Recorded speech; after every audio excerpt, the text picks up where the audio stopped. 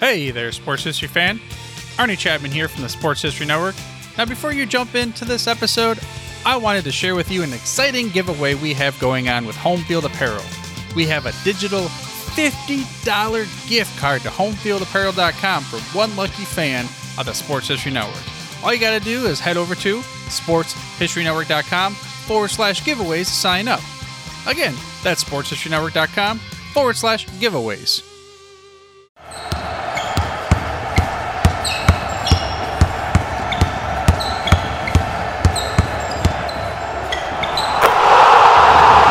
This is Basketball History 101 with Rick Loiza. Welcome back to the award-winning Basketball History 101, part of the Sports History Network. I am your host, Rick Loiza. This is the podcast where we bring to life some of the forgotten stories from basketball history. We are bringing old-school basketball to a new-school audience, and today is a very special episode. This is regular episode number 100, and I want to thank you from the bottom of my heart. I thank you for your support. I thank you for hanging with me as we produce a new episode each and every week from somewhere in basketball history. And as I have mentioned before, this show is a labor of love. I have loved the game of basketball since I was 11 years old. Something just clicked in my mind and I could not get enough of it. Of course, it helped that I grew up in Southern California, and my local team that was on TV 3 or 4 nights per week was the Showtime Lakers. Magic Johnson is the person who made me fall in love with this game. From the first moment I watched him, it was plain as day that he was playing the game at a different level from everyone else. For me, it all revolved around Magic Johnson and the fast-breaking style of the Lakers.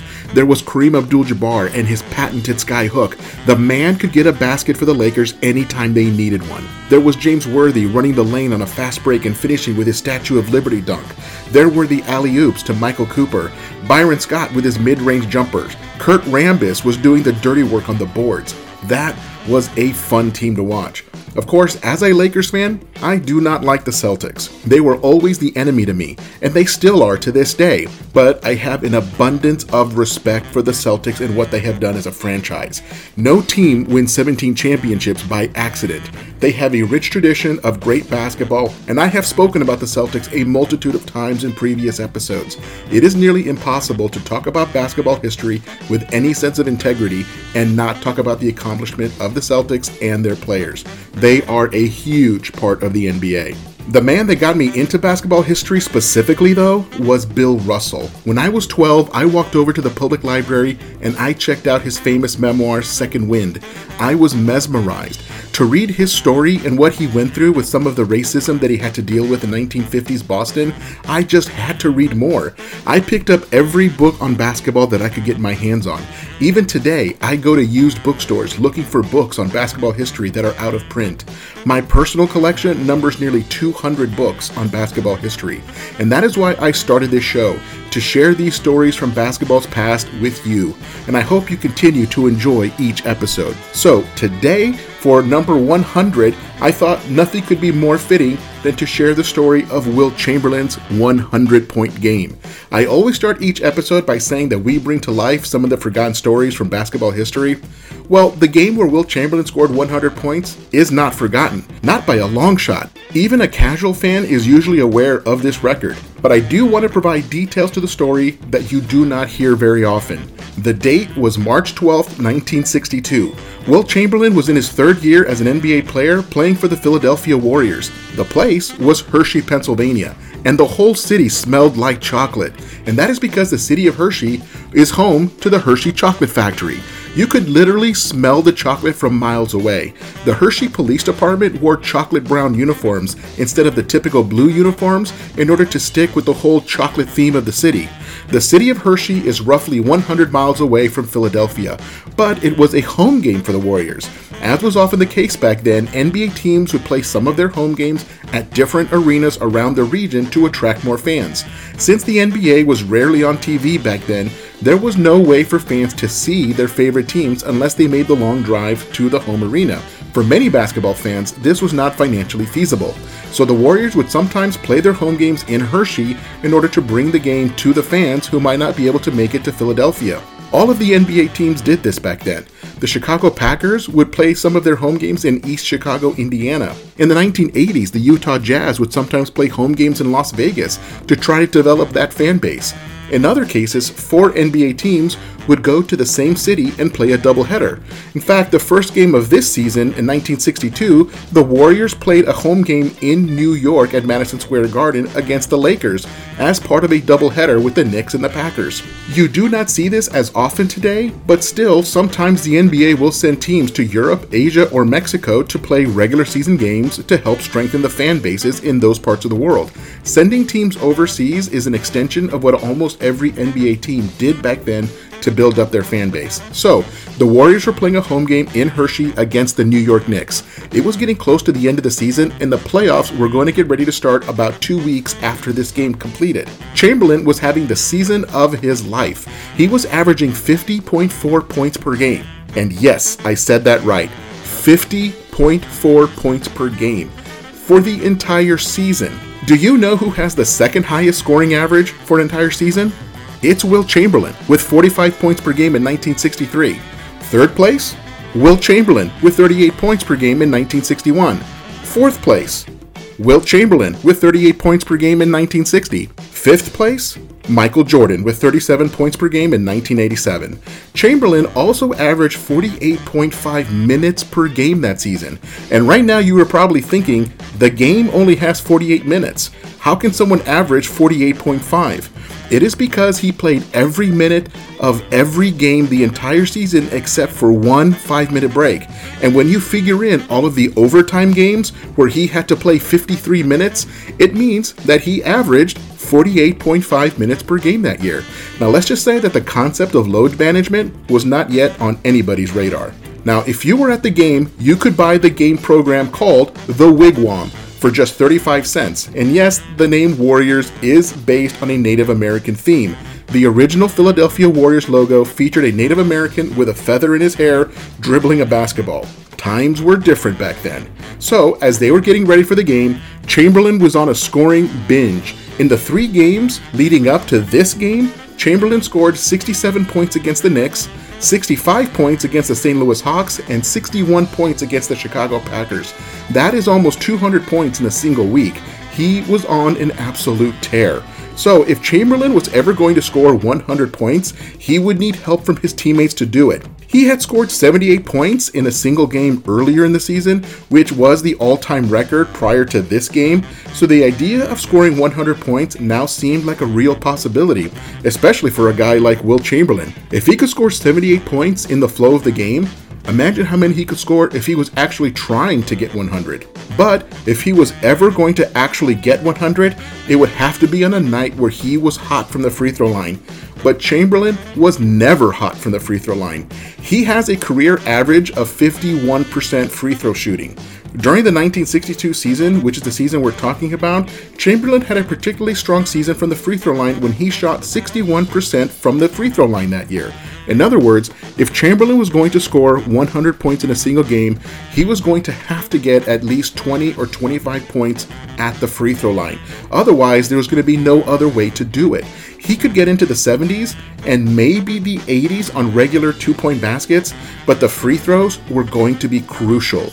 The game only has 48 minutes, so there are only so many possessions in an NBA game. For that 1962 season, Chamberlain averaged 17 free throw attempts per game. At a 61% average that year, he only made an average of 10 free throws per game. He would have to get to the free throw line at least twice as often if he was ever going to score 100 points. So, let me set the scene even further. The Warriors were not just a one-man team, even though they had the great Wilt Chamberlain. They also had Hall of Famer Paul Arizin, and he was a subject of episode 56 in case you want to go back and learn more about Paul Arizin. The Warriors also had Hall of Famer Guy Rodgers at point guard. They had Al Attles, another Hall of Famer. And they also had Tom Meschery, a one-time All-Star playing in his rookie season. And Meschery is a subject of episode 17 if you want to go back and check that out. So Chamberlain was surrounded by All-Stars and Hall of Famers. On the other side, the Knicks were a struggling team that year. They had Richie Guerin, Hall of Famer, who scored 39 points on this night, and they also had Willie Knowles, a 4-time All-Star. And Chamberlain was the highest paid player in the NBA that year at $75,000. Owner Eddie Gottlieb paid only $25,000 to purchase the entire team just 10 years earlier. Well, this is a good place to take a break, and I'll be right back with the details of the actual game.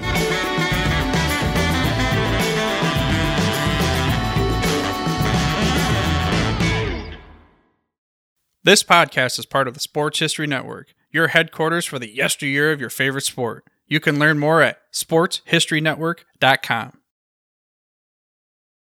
At the Sports History Network, we're all about sports yesteryear, and so we're so pleased to introduce you to Row One, an online memorabilia gallery and shop that brings your sports history to life anywhere. The Row One gallery includes over 5,200 gorgeously reproduced prints of team posters, game program covers, game tickets, advertisements, and more in baseball, pro and college football, pro and college basketball, and more. And any gallery item may be printed in a variety of sizes on wood, metal, canvas, acrylic, or poster paper. And in Row One shop, check out the thousands more of unique items with the retro and historical designs dating back to 1876, including t-shirts, long sleeve shirts, phone cases, mugs, blankets, pillows, towels, and even shower curtains. Go to sportshistorynetwork.com, ROW1, for access to the full Row One catalog and for gallery prints and gift items, plus get a 15% discount off all prints on the Row One Pictorium Gallery with coupon code SHN15. Follow the link on the show notes.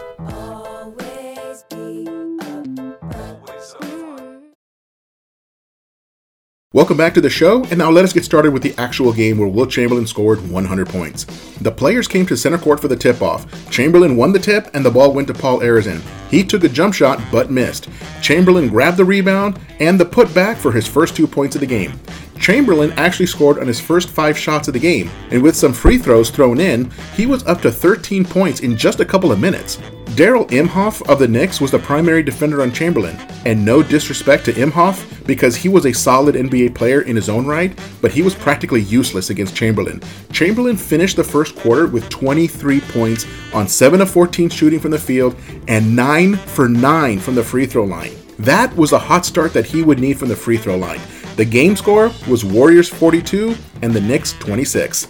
As the second quarter got started, the Knicks switched defenders and tried putting Johnny Green on Chamberlain, and he proved equally ineffective. The Knicks then tried Cleveland Buckner, who had a different strategy. Buckner was fine letting Chamberlain score at will because Buckner was simply going to try to outscore Chamberlain on the other end. Now let us just say that strategy did not work either. Chamberlain scored 18 points in the second quarter on 7 of 12 shooting from the field and 4 for 5 from the free throw line. That gave him 41 points total at the half. The game score was 79-66 in favor of the Warriors. What this means is that the rest of the Warriors scored 38 points on their own, so it was not like it was only Chamberlain who was scoring. Now, for Wilt to have 41 points at halftime was not totally unusual. He had done something like this before. He was definitely on pace to break his own 78-point scoring record, but 100 points still seemed a bit out of reach. Famous Warriors announcer Dave Zinkoff, or The Zink, got on the microphone to give away some sausages and a basketball autographed by the Warriors team. Within each copy of the Wigwam game program was a unique number. The Zink called out the winning number, and then there was a dispute over who owned the program. A man came down saying that he had purchased the winning program, but a college kid asked to look at it, and when the number was called, the college kid was still in possession of the program. The college kid admitted that he was borrowing the program, but it happened to be in his hands when the number was called, so he laid claim to the prize. So they decided to split the prize. The man got the basketball, and the hungry college kid got the sausages, which he ate during the second half. Anyway, back to the game. The third quarter got started, and the Warriors felt that something was brewing since Wilt was already 13 of 14 from the free throw line at halftime. If he was ever going to score 100, it was going to have to be a night when Chamberlain was hot from the free throw line. And he was hot from the free throw line. They decided to fast break as much as possible during the second half to get extra possessions and put Chamberlain into a position to get 100 points. At this point, this became a total team effort. In that third quarter, Chamberlain went 10 of 16 from the field and an amazing 8 for 8 from the free throw line. That was 28 points for the quarter and 69 total for the game. The game score was 125-106 in the Warriors' favor. With a 19-point lead, the Warriors felt comfortable and continued helping Wilt get the record. Now, before we get into the fourth quarter, I want to take a moment to talk a little bit about Chamberlain's free throws. Because he shot them so poorly, generally speaking, He experimented with a few different shooting styles in order to improve his average. He tried once backing up to the top of the key and shooting a regular jump shot. Some felt that shooting a jump shot allowed his mind to relax versus shooting a traditional free throw. But on this particular night, Chamberlain was shooting his free throws underhand, or granny style. A lot of people thought that shooting them underhanded gave the ball a softer bounce and would increase the chances of the ball going in. At least on this night, that theory was working to perfection. At the end of the third quarter, Chamberlain was 21 for 22 from the free throw line. Never in his life was he this hot at his free throws. Now that takes us into the fourth quarter. He continued scoring at an incredible rate with Guy Rodgers feeding him the ball on most possessions. Rodgers was a great point guard in the sense that he knew where his teammates liked to get the ball and he made sure to deliver it. With Wilt Chamberlain, he wanted to get him the ball in a position where he would not have to dribble more than once and then could go straight up for his shot.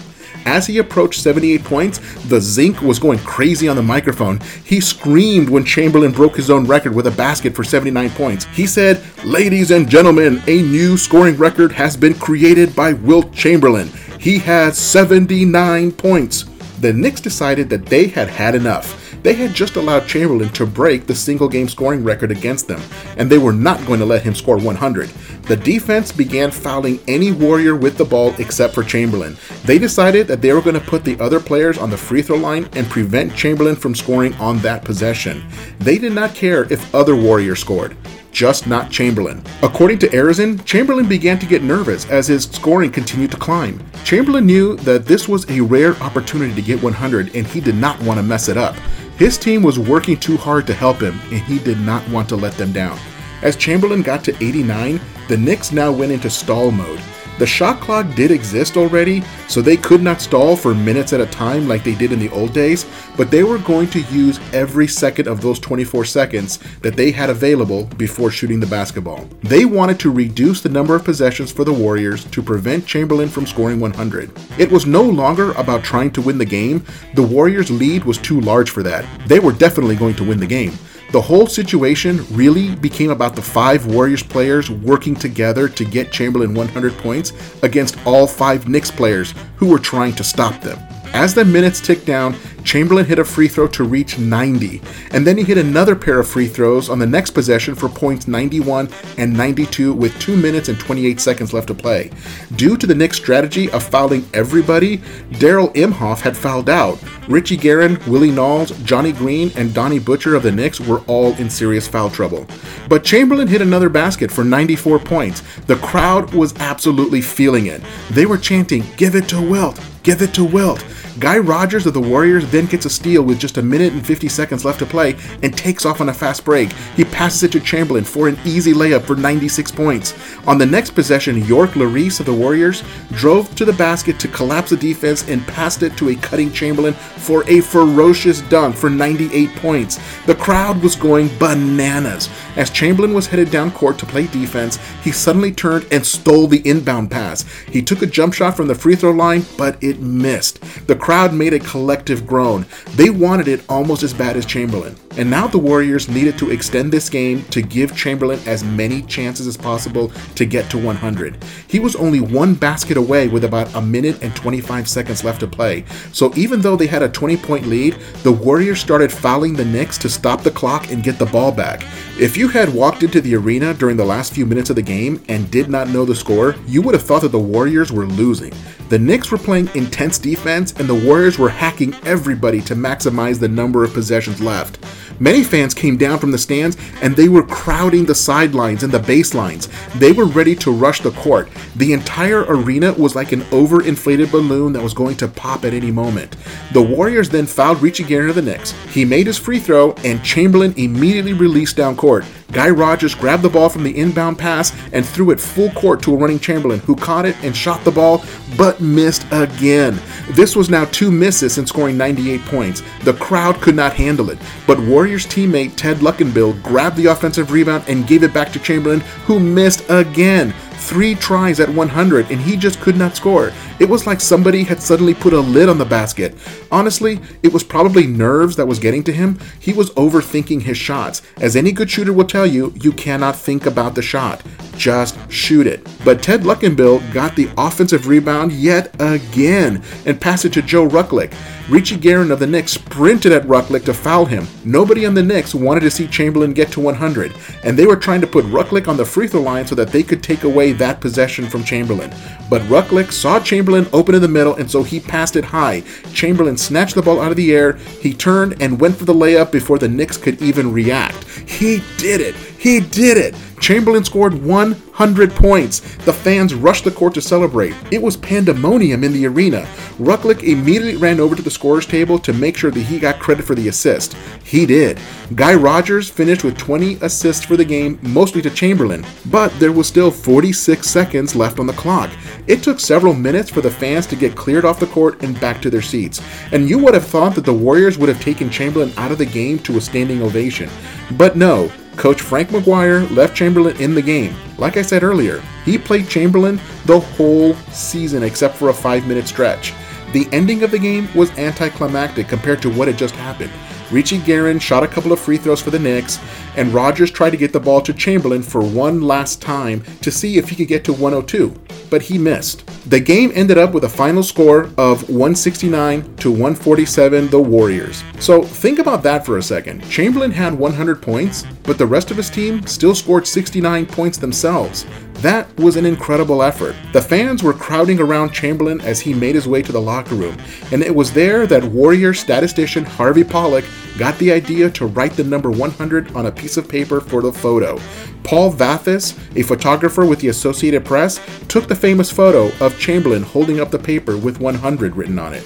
For the fourth quarter alone, Chamberlain shot 12 of 21 from the field and 7 of 10 from the free throw line. He finished the game scoring an incredible 36 out of 63 from the field for 57% shooting, but he shot an incredible 28 of 32 from the free throw line for a very unusual 88%. Paul Arizin was one player who always thought that Chamberlain could get to 100, but as I mentioned earlier, it would have to be in a night when Chamberlain was particularly hot from the line, and on this night, he was. He never shot the ball like that again from the free throw line. Everything came together for him on that night in Hershey, Pennsylvania. What a night for Wilt Chamberlain. 2 nights later, the Warriors played the Knicks again in New York City this time, and Chamberlain scored 58 points. The Knicks and the Warriors played each other a lot since they were in the same division and the entire NBA only had 9 teams, so you had to play everybody a bunch of times. They played the Knicks a total of 12 times that year. Every team in the NBA played every other team between 8 and 12 times per season. The joke was that the Knicks and the Warriors saw more of each other than they saw their own wives, but that was the NBA of the early 1960s. The jersey that Chamberlain wore that night hangs in the Naismith Basketball Hall of Fame. It is their most expensive piece. On my last trip to the Hall of Fame, I got to talking with one of the employees, and he told me that the jersey is insured for $5 million. The jersey hangs behind bulletproof glass, so you cannot touch it, but I pretty much got as close as I could just to study the stitching. The colors of the jersey have faded over time, but it is still an incredible artifact to look at. Well, there you have it, the story of Wilt Chamberlain's 100-point game. Thank you for sticking around for this supersized episode. I always appreciate the opportunity to share these stories with you. And here's to what I hope are 100 more episodes. Join us next week when we share a profile of the life and career of Dolph Schayes, one of the NBA's first superstars. That's next time on Basketball History 101, part of the Sports History Network, the headquarters of Sports Yesteryear. Go to sportshistorynetwork.com to find out more about this and other sports history podcasts. If you like what you hear, please hit that subscribe button wherever you get your podcasts, and check out our page on Facebook. It's called Basketball History 101 Podcast. There, you will find shorter historical posts as well as comments and discussion starters on today's game. I'll also announce there when new episodes come out. I want to thank my producer and editor, Jacob Loaiza. Join us each week as we continue to mine the history of basketball for more great stories from the past. Take care, and see you soon.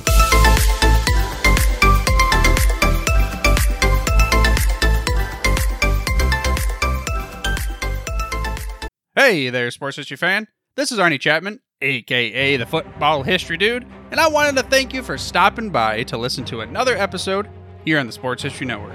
Our podcasters are passionate about uncovering and sharing sports stories from yesteryear. And if you didn't know it already, we have over 30 shows across the network covering all sorts of sports history topics.